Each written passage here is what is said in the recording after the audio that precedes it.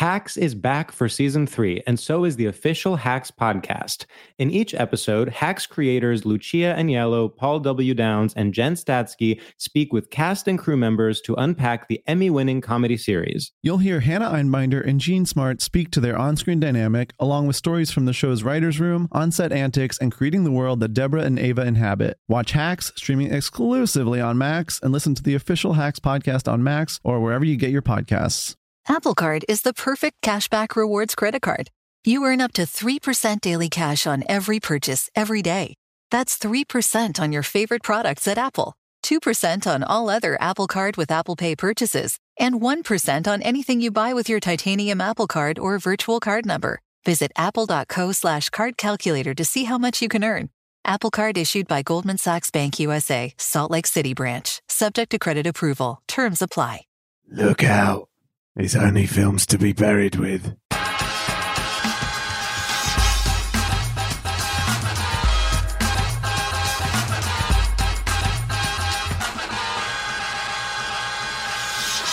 Hello and welcome to Films to be Buried With. My name is Brett Goldstein. I'm a comedian, an actor, a writer, a director, a textbook, and I love films. As Lewis Hamilton once said, I'm willing to take any amount of pain to win. I'd sit through all of the Lord of the Rings special editions twice through without sleeping if it meant winning a trophy. And it does in some places, Lewis. It really does. Every week I invite a special guest over, I tell them they've died, then I get them to discuss their life through the films that meant the most to them. Previous guests include Sharon Stone, Kevin Smith, Jamila Jamil, Ricky Gervais, and even Dead Mambles. But this week, it's the brilliant comedian Kemah Bob. Head over to the Patreon at patreon.com/Brett Goldstein, where you'll get 20 minutes extra chat and questions and a secret from Kemah and the whole episode uncut and ad-free as a video. There's lots more stuff on there as well. Check it all out over at patreon.com/Brett Goldstein. And if you have not yet seen it, you can watch the whole of season 1 of Ted Lasso on the Apple TV Plus app. Watch it, you'll laugh, you'll cry, you'll love it, you'll feel happy inside. It's a good time. So, Kemah Bob. Kemah is a hilarious comedian and writer who was one of the writers on Nish Kumar's excellent Hello America show. I was very excited to record this with her. We'd not spent a lot of time together in the past, so it was lovely to spend this time together. And she was an absolute delight. I think you'll love it. So that is it for now. I very much hope you enjoy episode 122 of Films to be Buried With.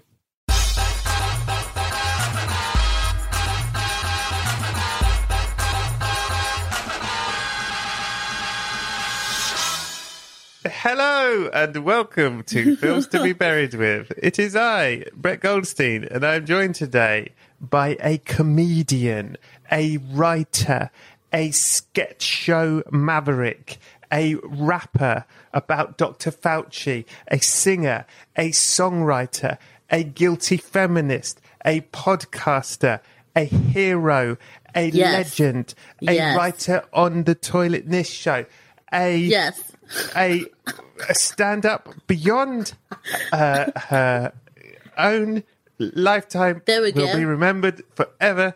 Please welcome one of the greats to the show. It's the one and only Kemah Bob. Wow. I clap for myself.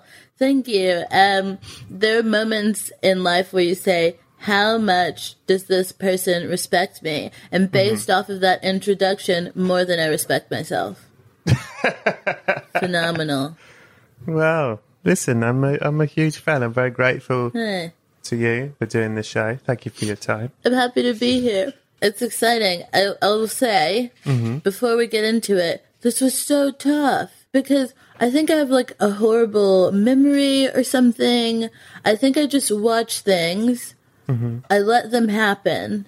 Like, I enjoy them, and then I just keep it moving. So this was really kind of like digging into like the vault, you know? Like, I've always been the kind of person that if you ask me if I have a favorite movie, I'll be like, no. That's what I say. I'd say, no. Always with the same timing on the pause, no matter where or when that question is asked. Yes. No. Yeah. And that's because you don't remember any film you've seen, or because you don't wish to be tied to any moment in time. You're like Doctor Who. Yeah, I'm just trying to move through it, baby. I'm just always flowing. I think there's some standouts, but for a while, I never watched a movie more than once. I don't know, because for me, I think movies and shows are about escapism to an extent. It's about the story, like, where is this going to take me? And it took me until fairly recently to begin to appreciate other things about them and other elements of them. So it's not just about, the plot of it and what I don't know and what I can't figure out. But, like, there are other elements to things, right? So how beautiful they are. And then, like, digging into the writing, like, why was that so great? But I think for a while I was just like, take me out of my life. Yeah. Do you want to make films? So I'm in a kind of, I'm in a TV show place. I kind of like the, like, episodic structure of things where I feel like a film, like, it's like you have to encapsulate something ideally in like 90 minutes. Yes. Some people, they get really like bold and they're like, do you know what? This is 3 hours. Enjoy it.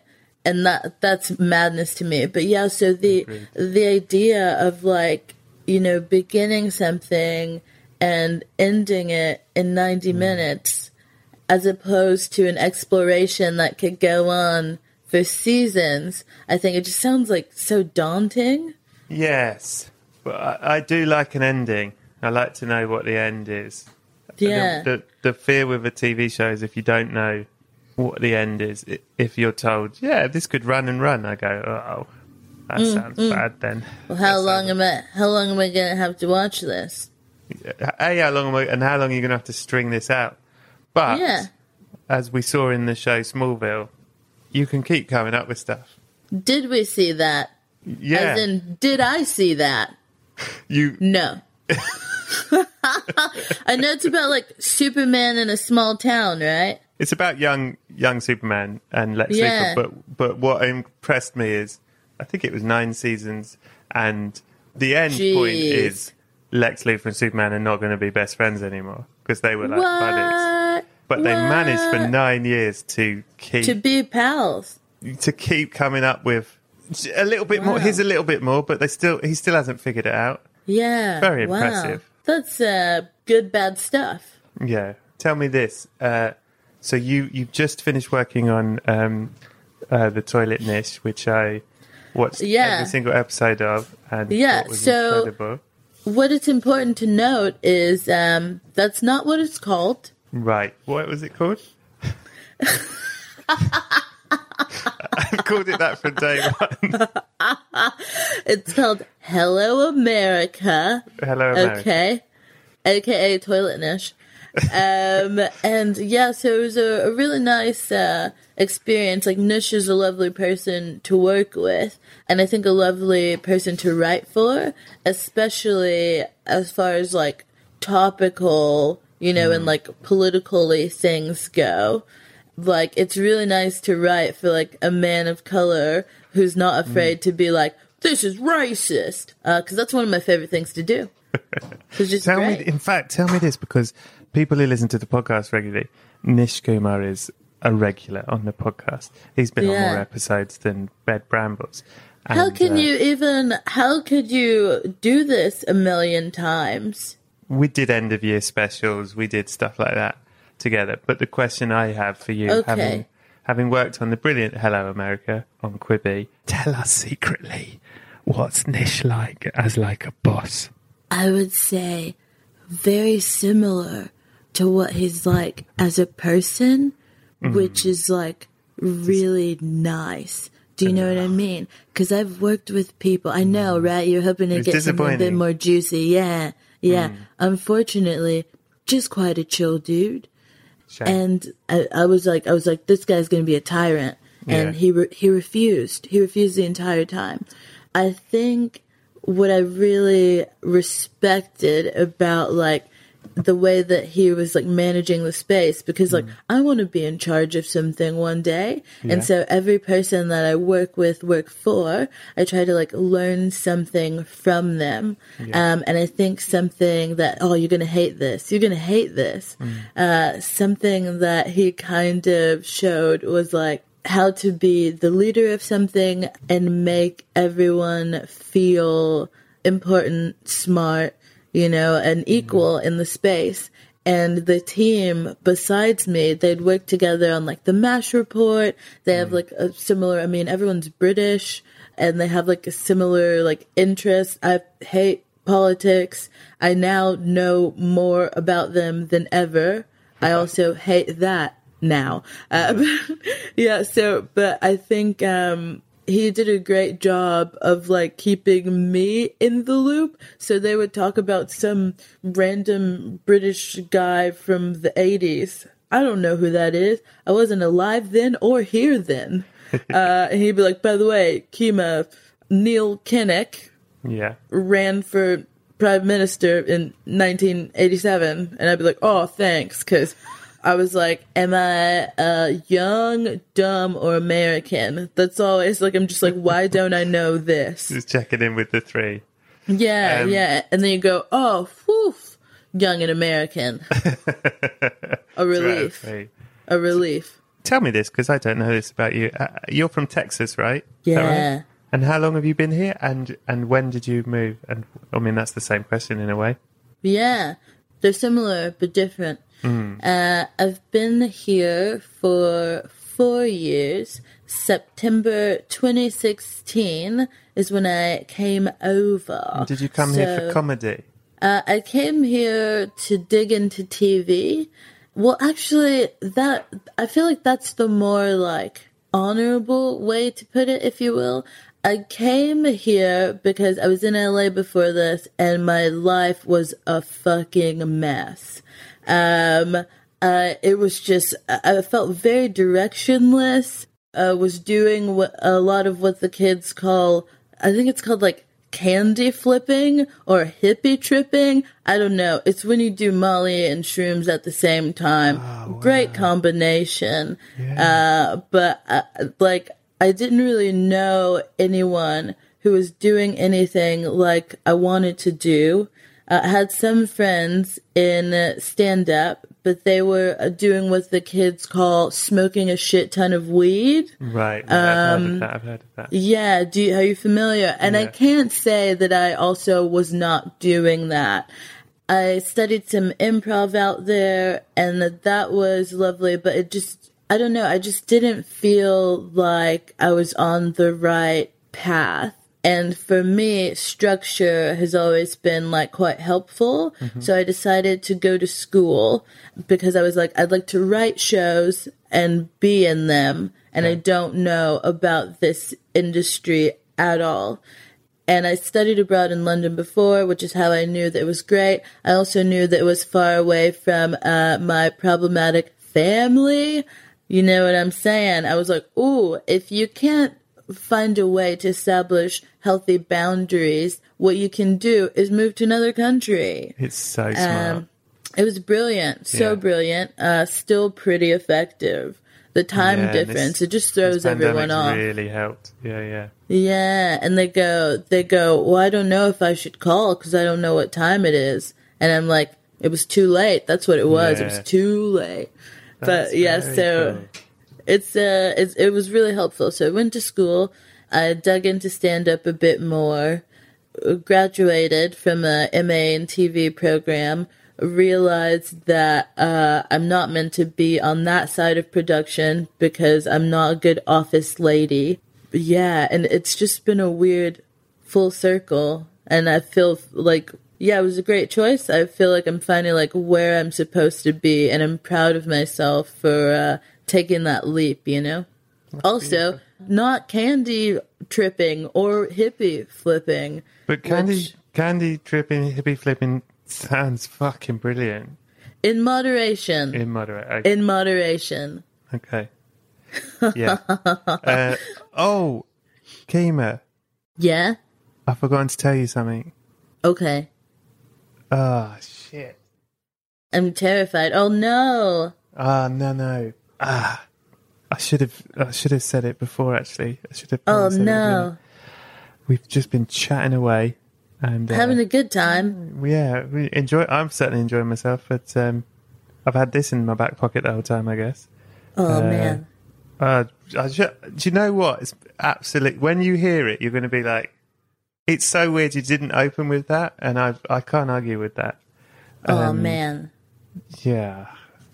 Come on, you gotta tell me. I'm dying over here. I should tell you. I'm right. dying. Yeah, no, I should tell you. You're not just dying. You've died.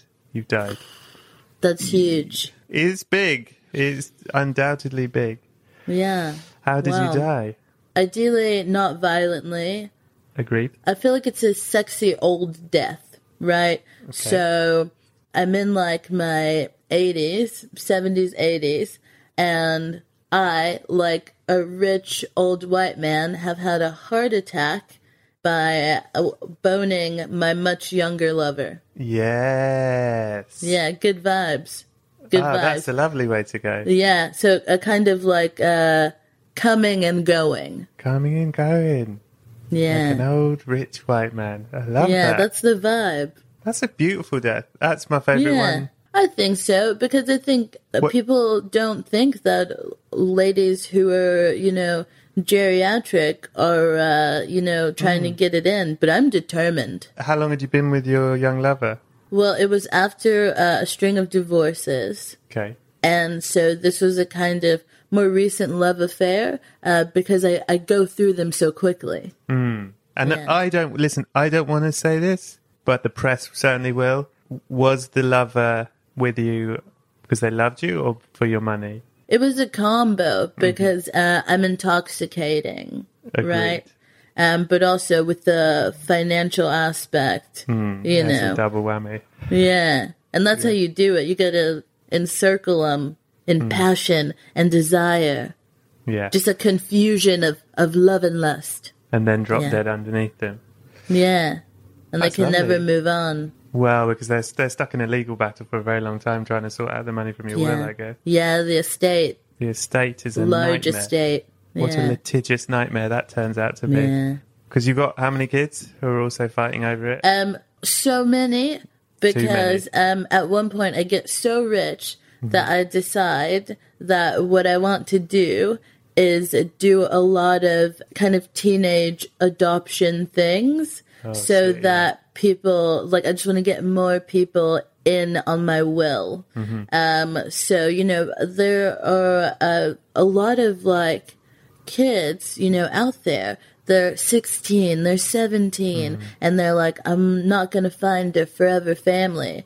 And I say, hey, I'm not a great mom, but I am rich. Yeah. So you can come be in my family. I'll send you to whatever you want. If you want to go to college, or I'll just like invest in you, and you can be my baby or not. But what you will be is a bit rich now. So you've had so many teenage adopted kids. Yeah. That your young lover, in a way, once they if they ever do manage to divide up the estate, it's not actually that much. It's about 100 quid for each 100%. Person. They haven't done the math because they're a bit dumb. Yeah. It's a shame because they've sort of, all of them, including the young lover, have kind of sort of gambled their entire future on your will, and they each get 100 quid. Well, that's not on me. Because, so that's not nothing. That's not nothing. They can have a lovely meal or 100%. I'd say several meals. Yeah. Because they need to learn how to budget. Yeah. They could have like 7 Nandos. Have a lovely time. Yeah. They could go to Spain. And once they get there, they'd be out of money. But they can't do anything there. But the airport, right? They might be able to get like a pastry and coffee. Classic thing to do in Spain. Doesn't happen anywhere else, but they could do that in the airport. And then just walk to the beach. I would do that. Yeah. Oh, God, I hope I'm one of your teenage adopted children when you die. I'd say never too old to be adopted as a teen. Thank you. Yeah. Do you worry about death, Kemah? I used to more. I think it does feel like this, like, looming dark thing, right? But I think when I was younger, I was really, really concerned with it. And I don't know why, but there was one night where my dad was dropping me off at my grandma's house to spend the night. And I was like, I don't want you to go, because what if you die? And he said, and you could tell, like, he was just really, like, thinking on his feet. He said probably the best and worst thing, right? And he goes, hey, I'm not going to die for a long time. First of all, you don't know that. True. He doesn't know that, yeah. right? And he goes, how old are you now? And I say, 8. And then he goes, okay, well, I'm not going to die until you're 11 times 8. He just does math at this point. He just does math. And he goes, I'm not going to die until you're 88. That's nonsense. Absolute nonsense.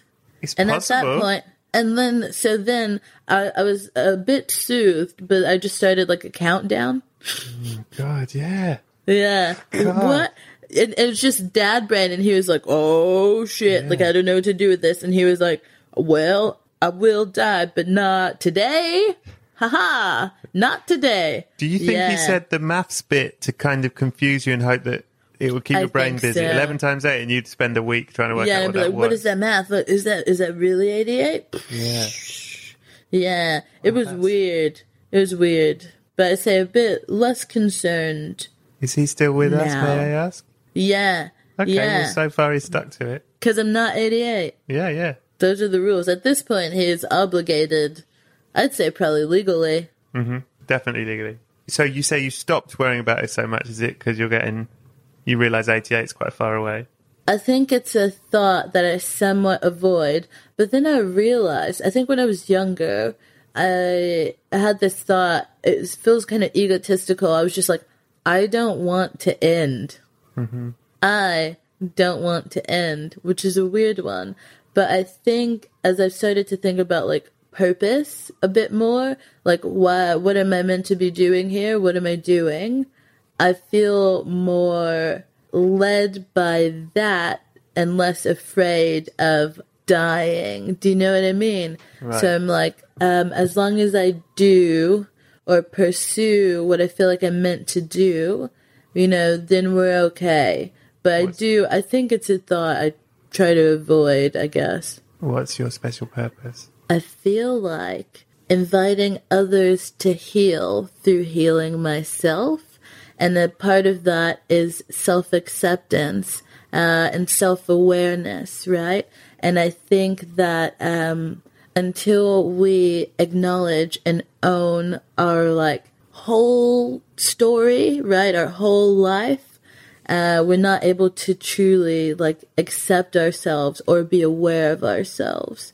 So just kind of a mishmash of that, I think. And I feel like stand-up for me is a great starting place in that, because my stuff, at least, is kind of about understanding myself and the world around me and kind of owning the weird and crazy shit that I do or that I am, and kind of inviting others to see that, I don't know.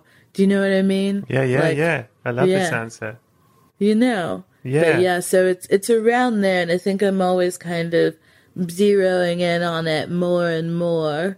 But yeah, it's around that, I think, because I think just we're all sad little babies. Yeah, we are sad little babies. Wrapped in like I think we're all just like vulnerable, sad little babies wrapped in like society's conditioning, Yeah. And when you meet someone and they're like really defensive or mean or maybe even like overly giving, like underneath all that, it's just like a sad little baby. I totally get that. And I have a thing where sometimes, I'm sure you have this, irrational disliking of people where it's like, I've got no reason why I don't like this person. And there's someone at the gym who like, I've got literally no reason to hate it. He's done nothing. He talks to people, you know what I mean? Like there's no crime, but I'm sickened by him. and then he's threatened your baby. Well, no, and then the other day I saw his baby. You saw his sad little baby. And suddenly I'm like, I love him, and I want to protect him at all costs. Yeah. Because I just saw his face. He was doing a stretch and he got his sides. He saw a dog and he did this face, like his face went all like a little baby when he saw the dog. And I was like, oh, did he love the dog? Was he afraid of the dog? He was like kind of slightly in awe of the dog. He was like, there's a dog. And I thought, I love you. And I hope you're all right. And I can see you're just a sad little baby. And I'm sorry that I hated you. It's a weird one. And it's always like a part of that for me is trying to understand my sad little baby better. Because there are some people where I have that feeling about them and I go, are you bad or am I bad? Yeah.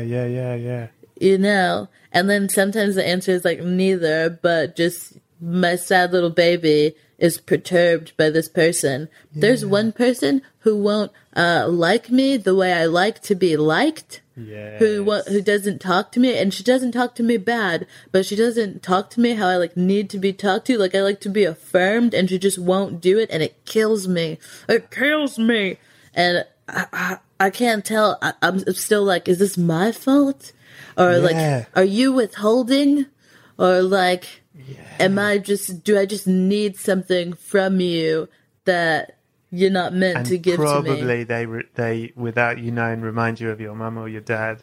And do you know what I mean? Replaying the thing. Do you know the spot it, you've got it? You know that phrase? No. So I think it's a thing from a recovery program, which is that if you, particularly, and I think this with the guy at the gym, it's like if you hate someone or someone really annoys you, and you're like that fucking person.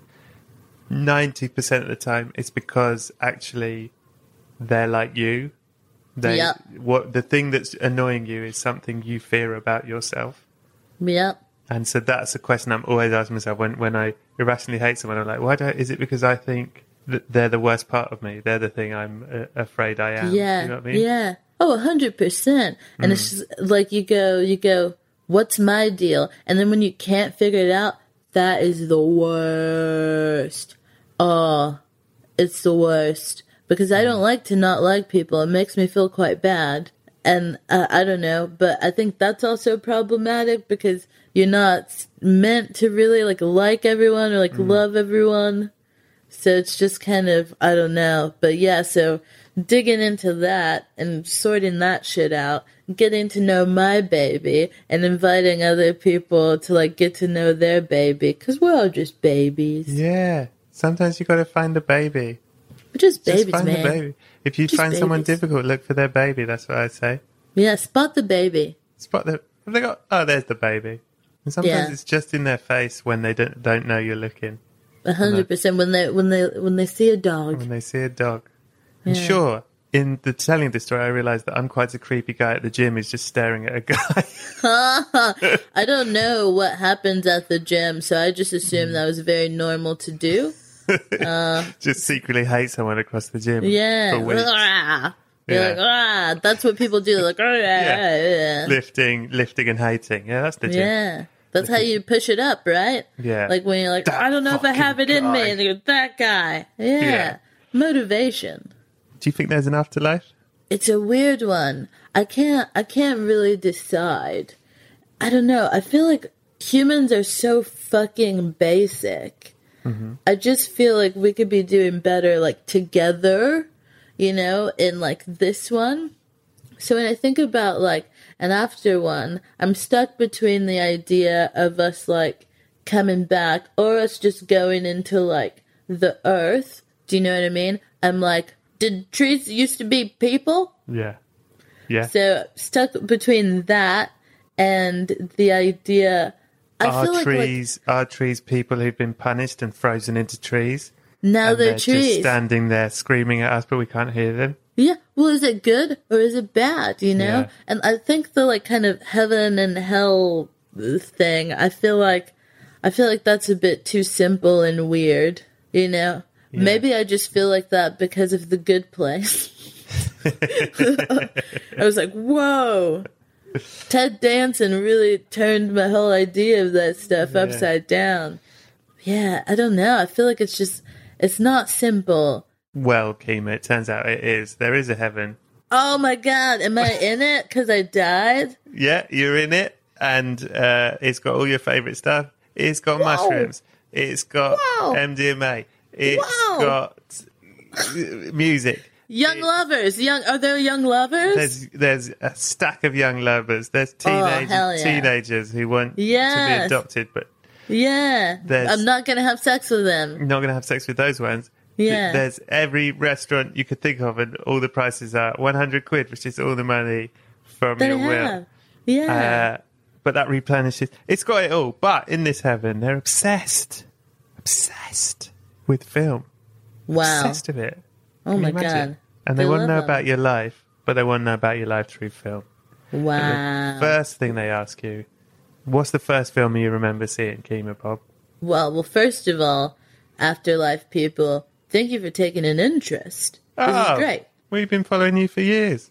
This is Huge great. Fans. Wow. We're delighted to hear it, lad.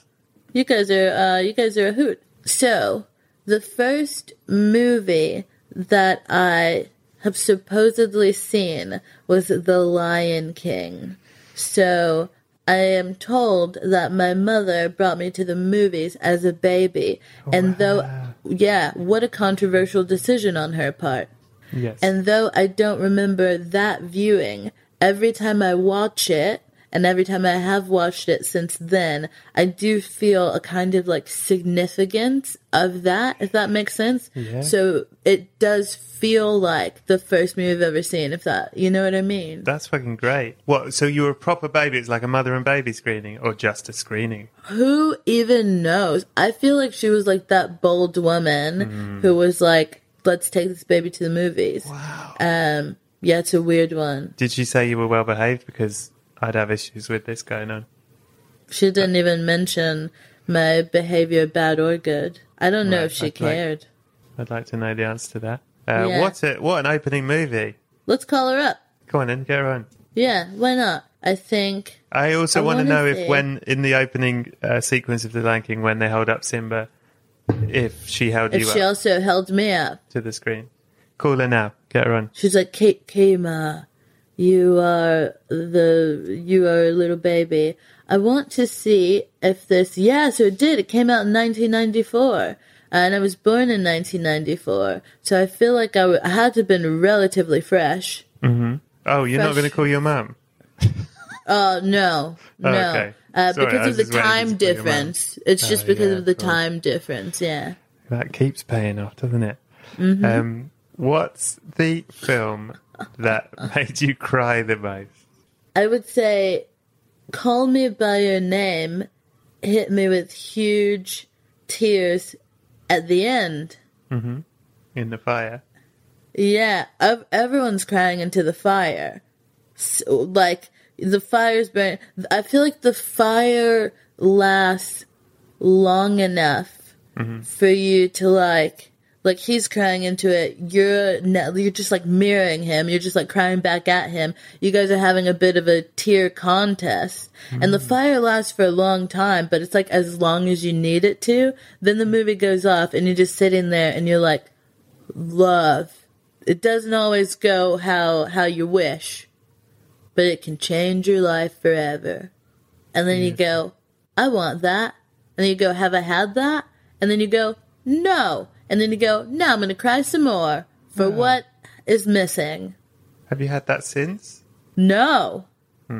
Sad. There's still time. Oh, you've got till you're 88, I think. Yeah, but ideally... That's how that's sort of genetic in your family, you'll die. Yeah, that's when it happens for us. That's when it goes down. But I feel like ideally it would have happened when I was like, a 16-year-old boy at my like family home in Italy. You think it would have been ideal with an older, sort of inappropriate older person. You go, hey, is this age gap incorrect? Is this naughty? But your mum and dad go, no, we encourage it. Positively no, it's encourage cool. It. It's the 80s or 90s, yeah. Do you cry a lot, Kemah? Yeah, like I was thinking about this quite recently. There's a special kind of, I think, relationship you have to have with people that you like watch movies with, where you're comfortable. Oh, yeah. Do you know what I mean? Because what I end up doing with some of my friends is just that little off to the side where it's just like, wipe it. You got to give it a little wipe. Whereas when I'm watching a movie with like my mom or my grandma, generally it'll like hit us all at like the same point, and then we're just like quietly like we look at each other and be like, like I can always tell in a movie, like watching a movie with my mom, when she's gonna do it. You know, like but yeah, yeah, yeah. Oh, yeah. That's how I feel when I'm going to cry. I'm like, oh, yeah. Release. It's coming. It's coming, everyone. Almost said release those tears. Oh, yeah. Hacks is back for season 3, and so is the official Hacks podcast. In each episode, Hacks creators Lucia Agnello, Paul W. Downs, and Jen Statsky speak with cast and crew members to unpack the Emmy-winning comedy series. You'll hear Hannah Einbinder and Jean Smart speak to their on-screen dynamic, along with Hacks writer and actor Pat Regan, on how their improv experience helped them when shooting scenes and what it was like writing scripts for specific actors. You'll also hear from crew members like the costume designers on what it was like creating the world that Deborah and Ava inhabit. Hear stories from the show's writer's room, on-set antics, and more. Watch Hacks streaming exclusively on Max, and listen to the official Hacks podcast on Max or wherever you get your podcasts. Apple Card is the perfect cashback rewards credit card. You earn up to 3% daily cash on every purchase every day. That's 3% on your favorite products at Apple, 2% on all other Apple Card with Apple Pay purchases, and 1% on anything you buy with your titanium Apple Card or virtual card number. Visit apple.co/card calculator to see how much you can earn. Apple Card issued by Goldman Sachs Bank USA, Salt Lake City branch. Subject to credit approval. Terms apply. What film scared you the most? I'm not a fan of horror or thriller. I don't like to be thrilled. Right. You can do all the murdering in the world, but if you add like a thrilling element, I'm very uncomfortable. You just want cold, brutal murders without any suspense. No suspense. I can't take it. I'm too fragile. I think growing up, watching, like, seeing those, like, Nightmare on Elm Street, like, Freddy Krueger vibes, really unsettling. And, like, the idea of something, like, killing you in your sleep. Because how do you avoid that? You have to stay awake. What? Yeah. Do you know what I mean? So now you can't sleep because you might get killed in it. I think sometimes in the scary movies, it's like, don't go toward that sound. Yeah. You know what I mean? But in that, it's like, be awake all the time. You should see, well, you shouldn't, Paranormal Activity. You ever seen that? No, I don't want to see that. Well, the message of that one is, don't go to bed with anyone else in your bed. Well, because they'll kill you? There might be sort of possessed demon while you sleep, standing by the bed just watching you sleep. You don't want that. No, you don't. What's up with all this sleep death? Yeah. Because you're vulnerable, innit? Because you're vulnerable. Yeah, your brain is in like different waves. Yeah. And not everyone, I do, but not everyone sleeps with a weapon in hand. What's the exact weapon? Just a knife, a butter one. So I probably shouldn't even admit that it's not that good, but that's better if you roll onto it. You're probably gonna be right, but it's still got a bit of a yeah. That's cool. I just gotta hope I'm about to get murdered by butter, and then that'll be good. Wow. So okay, that's fascinating. What film is not critically acclaimed? Most people don't like it. But you love it unconditionally. That's heavy feelings to put upon such films, right? Yeah. Unconditionally. Yeah. Whoa, that's big.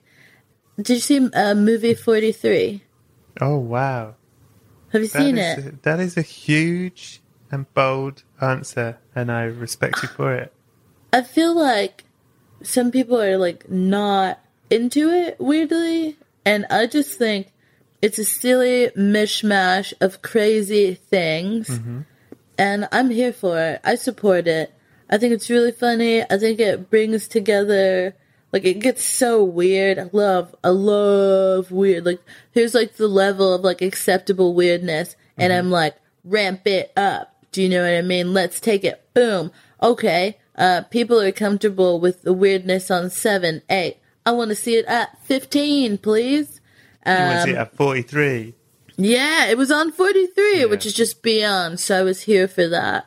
Yeah, you got to see a lot of strange stuff. Doesn't Hugh Jackman have bollocks on his neck or something? Yes, he did. He did.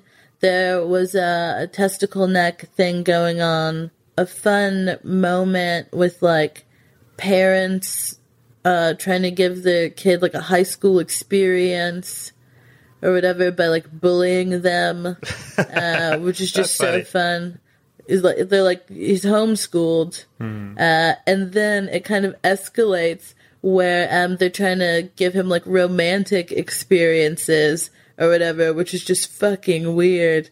And they have, like, neighbors over, and they're describing to them how he has, like, a girlfriend. And then he's like, oh, my girlfriend is here. And then it's, like, a face on a broom.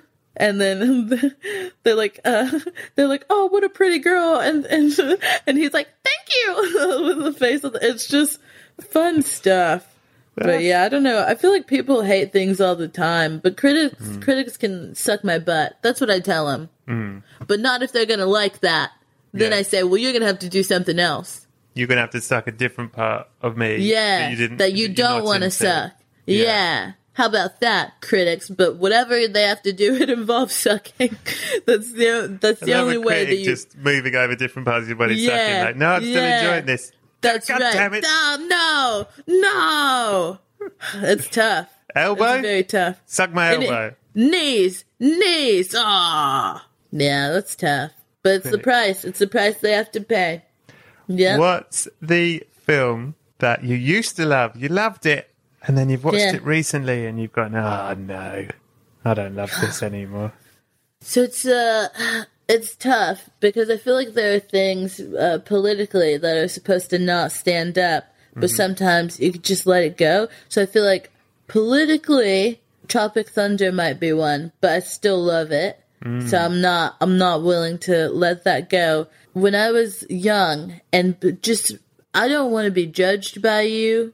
Listen, I'm not going to have it. I'm not going to have it. Did I judge you for movie 43? No.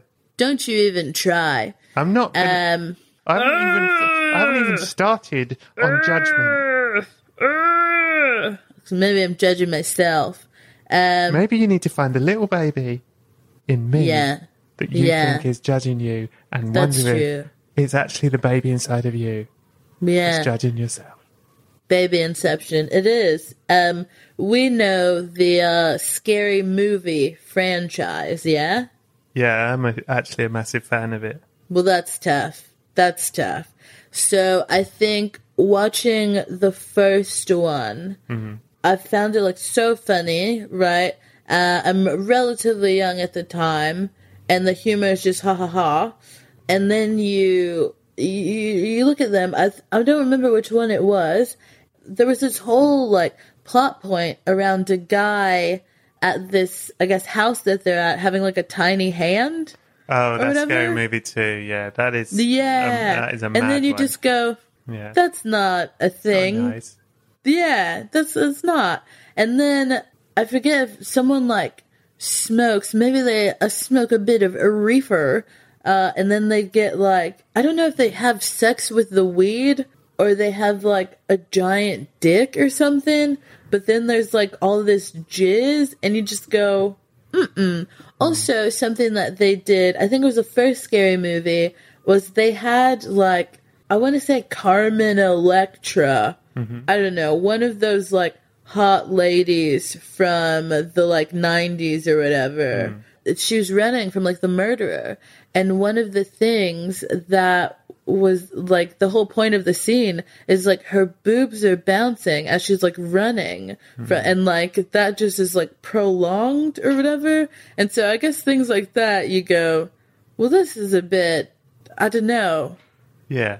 Not even like it's gross, not even like it's misogynist, but I'm just like, it's like there's not enough payoff, do you know what I mean? Yeah, it's a bit immature. But yeah, so I think those would be the ones where I'm like, ha ha ha ha ha. And now I'm just kind of like, all right. Kemah, for the record, I don't judge you for that at all. Thank you so much. Totally. That means a lot. Totally get it. I feel lighter. Good. Yeah. Good. Thank Kemah, you. what is the film Oh my God. that means the most to you? Not necessarily the film itself is any good, but because Yeah. the experience you had seeing it will always make that film special to you. There are kind of not to be like a lot of movies like this, right? But I think I'm one of those people. Music does it a bit more, where it just take you to a place. Yeah. And I think this movie kind of does that. So the first time I watched it, I was like younger, and I watched it by myself. This movie is Bring It On. What? Ah, great film. Bring it on. Bring You gotta it on. bring it on. Love it. So the first time I watched it, I wasn't a cheerleader. I was a person watching a movie, and I was like, this is funny. I watched it later. I was a cheerleader. I watched it with my team, and I just understood it so much more. I felt connected to them and connected to it in a different way. And it was also like an interesting year because I was living in California with like my aunt that year who owned a like cheer company. And so I'm living, so this is a like kind of tumultuous year in my life. Cheerleading is happening, something that I'd never previously been really into, but something that I kind of almost had to do. It was like the after school activity, and we were always like at a cheer gym. So there's a lot of kind of, I guess, energy around this activity, which was the central theme in this film, a film that also had to do with like an outsider. I always kind of find those kind of interesting. Like it had to do with a person becoming a part of this world, which I kind of related to. Bring it on, baby. Classic. You are Bring the it on. first cheerleader I've ever met. Wow. I don't think I've ever met Do you anyone know who was what? That's probably not true. Yeah, I was gonna say because you always carry a bit of spirit and pep inside of you. But yeah, it's one of those things where you just kind of leave it. You just leave it behind, you know. I've obviously got lots of questions about your mum and your auntie in that year, but yeah. Oh, I feel like it's a big one where I think that is a part of my little baby that I'm still kind of dealing with because I think just childhoods are crazy. How old were you at this time? 10, 11. Okay. Wow. Yeah, around there. But I think the part that my little baby is trying to like reckon with is how much it was for me to deal with. Because I think sometimes when adults are dealing with like big things, heavy things, like, well, at least I felt like, I don't know, I felt kind of like in the way or like an afterthought, if you will. So it was just a weird year of kind of being like sent away for the best, being taken care of by my aunt who had always lived in California, whereas I'd always lived in Texas, under such weird circumstances, and no one really talking to me about how I feel about them. Then getting into, this sport that I'd never really considered to be one. Yeah. Being a part of a team, realizing that I'd not been very, like, physically active.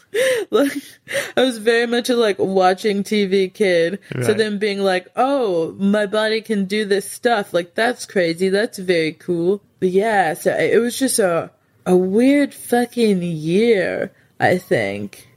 And none of them have been like that. Oh, so right. I think because I lived there for that year, then I went back to Texas, went back to my old school. But yeah, so that year was just kind of like a standout. And I think that's also why I have like an affinity for Los Angeles. Just because I got to know it in a weird way then. And I grew up a bit. Love that. Thank you. What is the film you most relate to? Mean Girls, baby. Great. So Who are you in Mean Girls? I am Lindsay Lohan. Classic Lindsay Lohan. You gotta be. And I think what I related to with that character, because around the time I saw this, I think it was like middle school.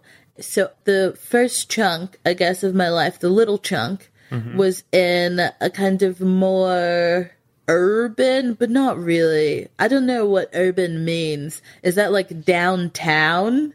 Do you know what I mean? Not like racist urban, which just means like vaguely like hip-hoppy black. Yeah. But it wasn't like a suburb, but it wasn't like city. Do you know what I mean? So I lived in an area.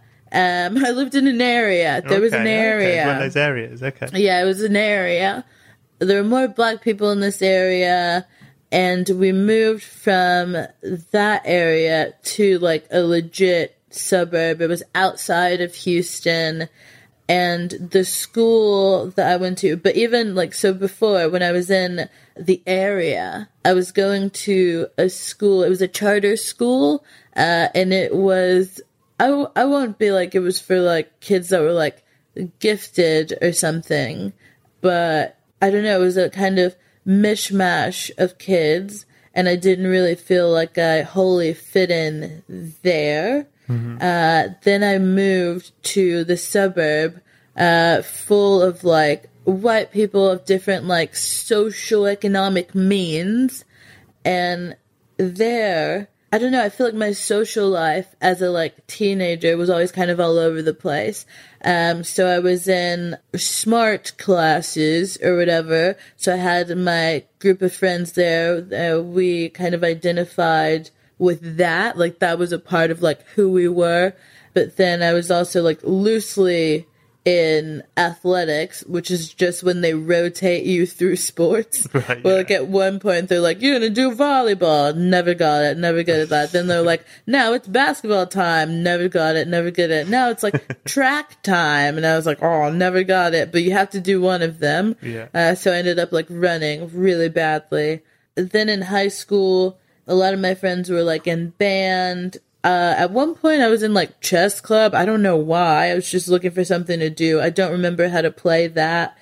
I got into theater later on, and cheerleading was going on. And it was just a lot of kind of, you know, you always see those movies about like American high schools and how they have like the lunch tables that are like so divided and all these different things. And I kind of found myself fluttering from like these groups, like from group to group. A social butterfly, if you will. I will. But I think in all of this, there was that kind of pressure to fit in and that kind of like popularity thing. And I think through different phases, I did feel a pressure to be a part of like a cool group. And watching Mean Girls, it kind of digs into how it's all bullshit, you know? And I really, really enjoyed seeing that. Yeah. Well, yeah, and it's everyone's just a little baby, all the Mean Girls. Yeah. And conformity is insane. Like, I love to this day when you see, like, teen girls and they think that they're all original because they've all decided to, like, wear the same outfit. Mm. Yeah, yeah. You're missing the thing. You're missing movie 43. Yeah, you're missing movie 43, the best movie.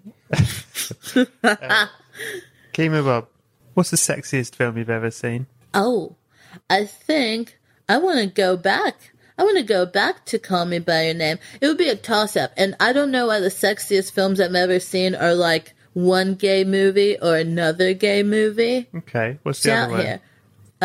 Blue is the warmest color. That's the one. Right?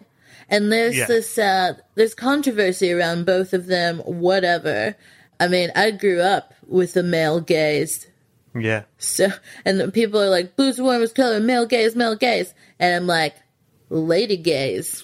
Yeah, I think just like the tension, right? And I think whenever there's like, like stuff going on with the person's like identity and what they can't admit that they like desire something. I think that kind of tension I really enjoy. But yeah, hot movie. I just love an extended sex scene as well. I'm just kind of like, yeah. Yeah. Yeah. I'm picking that Good one ones. over Call Me By Your Name. Yeah. What, Kemah Bob, there's a subcategory to this question. Yeah. Troubling boners, worrying wide-ons. Yeah. What's the film you found arousing, but you thought perhaps you shouldn't? Hey, is this bad? That's tough because I'm a horny little creep. Yeah. You're a horny little creep. Not ashamed. Yeah. It's just the facts. Yeah. I don't know if I'm not supposed to find this hot. I'll do two of them, but I think we are supposed to find them hot. I'm confused by it. One would be Hell's Moving Castle. Right. Cartoon vibe. Yeah. Anime vibe. I would say maybe anime light. I don't know. I don't know much about the genre. So Hal is like the main like dude, and I think we are supposed to find him hot. Maybe not as much as I do. And I think what bothers me about finding him hot is like the voice is Christian Bale, and that's just disturbing to me. That is disappointing. Yeah, do you know what I mean? Yeah. But he's just a hot ass cartoon. There. What's the So other? hot. What's your other option? Edward Scissorhands? Oh, that's hot as fuck. Right? Okay. I get confused sometimes. I'm like, is this supposed to be hot? Do you know what I mean? Yeah. Well, it's a passionate film about a man with scissors for hands.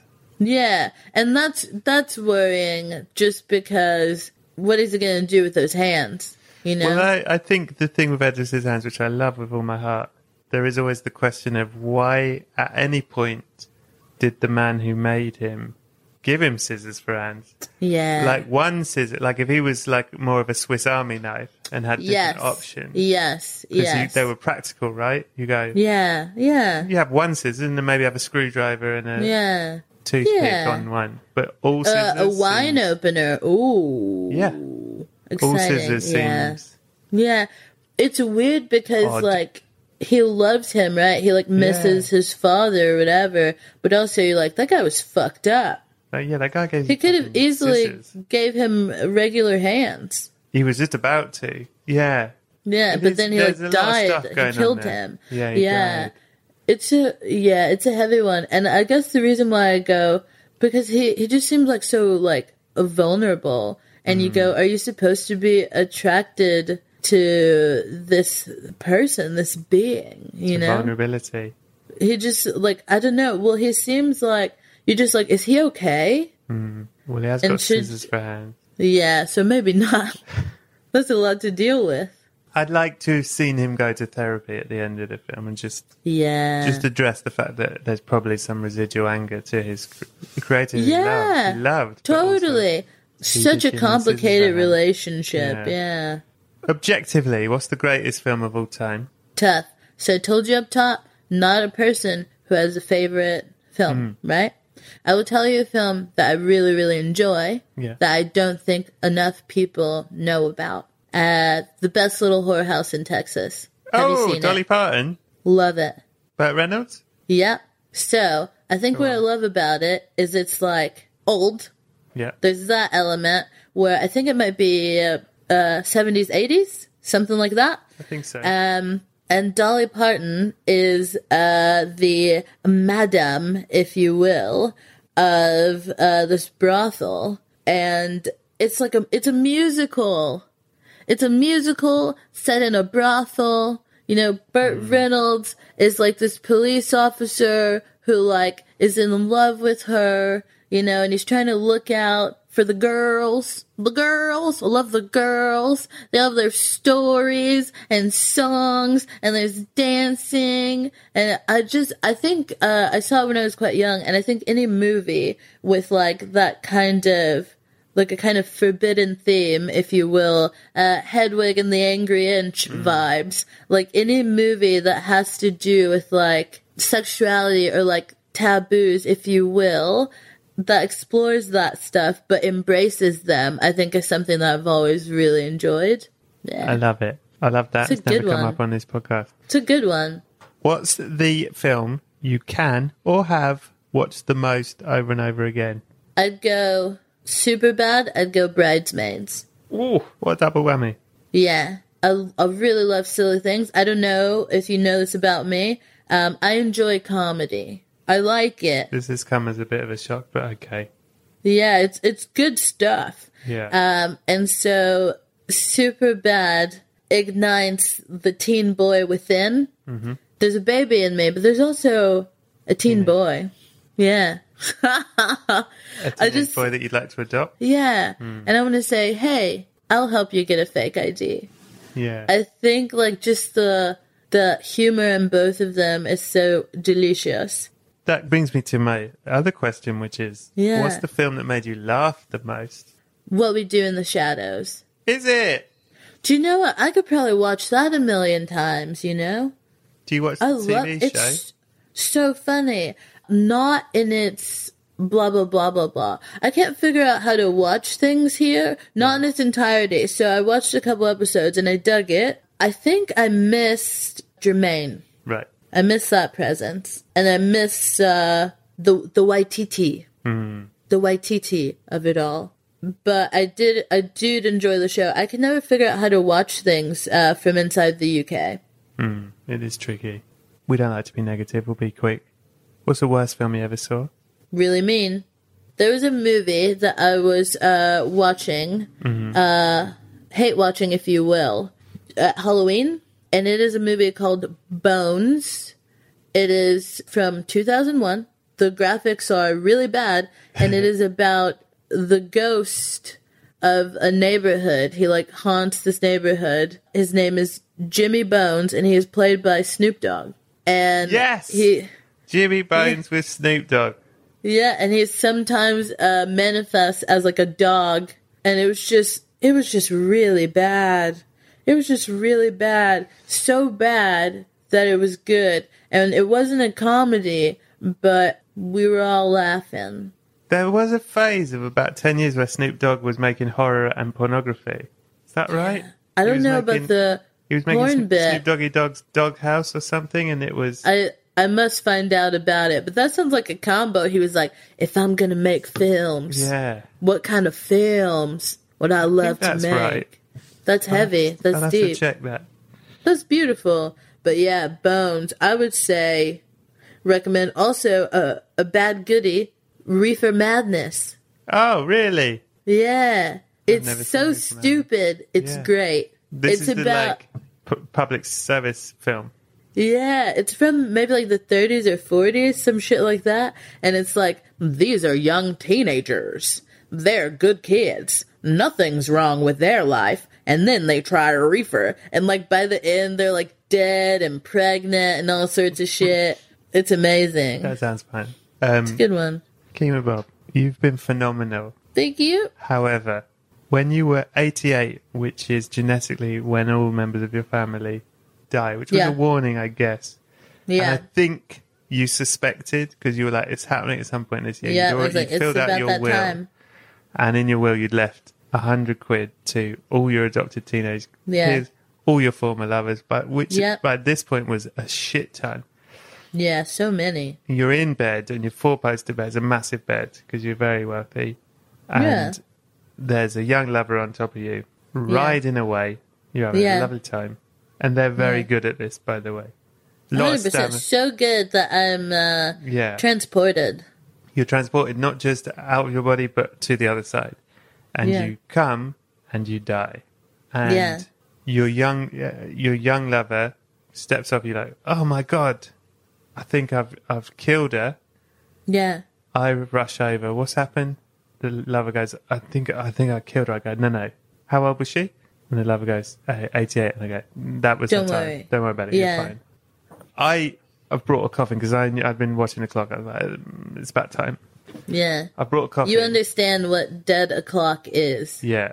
But the coffin is the size of you, and you're not the size that you were because your young lover has absolutely... Come on. Absolutely. Let's just say there's sex ephemera all over you. Yeah. And it's scary movie levels of ephemera. Yeah. And which is a lovely thing. That's how I want to go. That's how I want to go. But it's It's increased the size of you quite significantly. Yeah, the surface, even though it was pounded to a pulp. You were pounded to a pulp, but then built up by the amount of effluvia. Yeah. Phenomenal. So, yeah. Look at your vocabulary. Yeah. You're finding so many ways to say jizz. Or juice. Jizz and juice. Yeah. As Snoop Dogg once said, sipping on jizz and juice. Yeah. Laid back. So I'll come in, right? I've got to chop you up because you're not going to fit in the coffin as you are. Luckily, there's a butter knife under your pillow where you always keep it. So get the butter knife. Me and your young lover just chop it. It takes a while, man. This butter knife is not very sharp. I'm having to stab it in and put it. Not a great decision, but you know, it's just that's how I lived and how I died. Yeah, she died by the knife. By the butter knife. Anyway, I managed to chop you up. I stuff you in the coffin. It's packed. Yeah. It's packed. It's jammed. There's really only enough room in this coffin for one DVD that I can slip into the side to send you to the other side. And on the other side is movie night every night. And one night it's your movie night. What film are you going to take to show everyone when it's your movie night in heaven? I think I might bring Watchmen with me. What a lovely choice.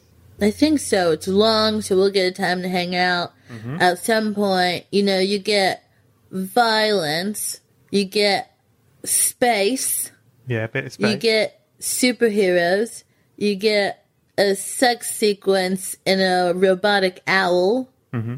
You get a Rorschach being so strange, and he's just so broody. He's like, I think I'm better than everybody. Yeah, I think I'd have a bit of that, you know.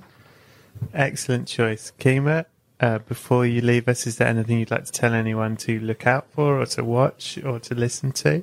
I would just want people to listen to their hearts. Kemah Bob, you've been wonderful. Thank you. Have a lovely day. Thank you. Yeah. Good night. You too. Good night and good day. Good day. And good night. Yeah. That was episode 122. Head over to patreon.com/Brett Goldstein for the extra 20 minutes of chat, secrets and videos with Kemah. Go to Apple Podcasts, give us a 5-star rating, and instead of writing about the show, write about the film that means the most to you and why. Have a look over there. People keep doing it. It's lovely to read. Often makes me cry. Helps with the numbers. It's really appreciated. I appreciate it. Thank you. Thank you so much to Kemah for doing the show. Thanks to Scroobius Spit and the Distraction Pieces Network. Thanks to Buddy Peace for producing it. Thanks to Acast for hosting it. Thanks to Adam Richardson for the graphics and Lisa Lydon for the photography. Come and join me next week for another brilliant guest. I don't think I'm going to say who it is next week, but it's another smasher. You know it is. I hope everyone is well. And that is it for now. In the meantime, have a lovely week. And please, now more than ever, be excellent to each other.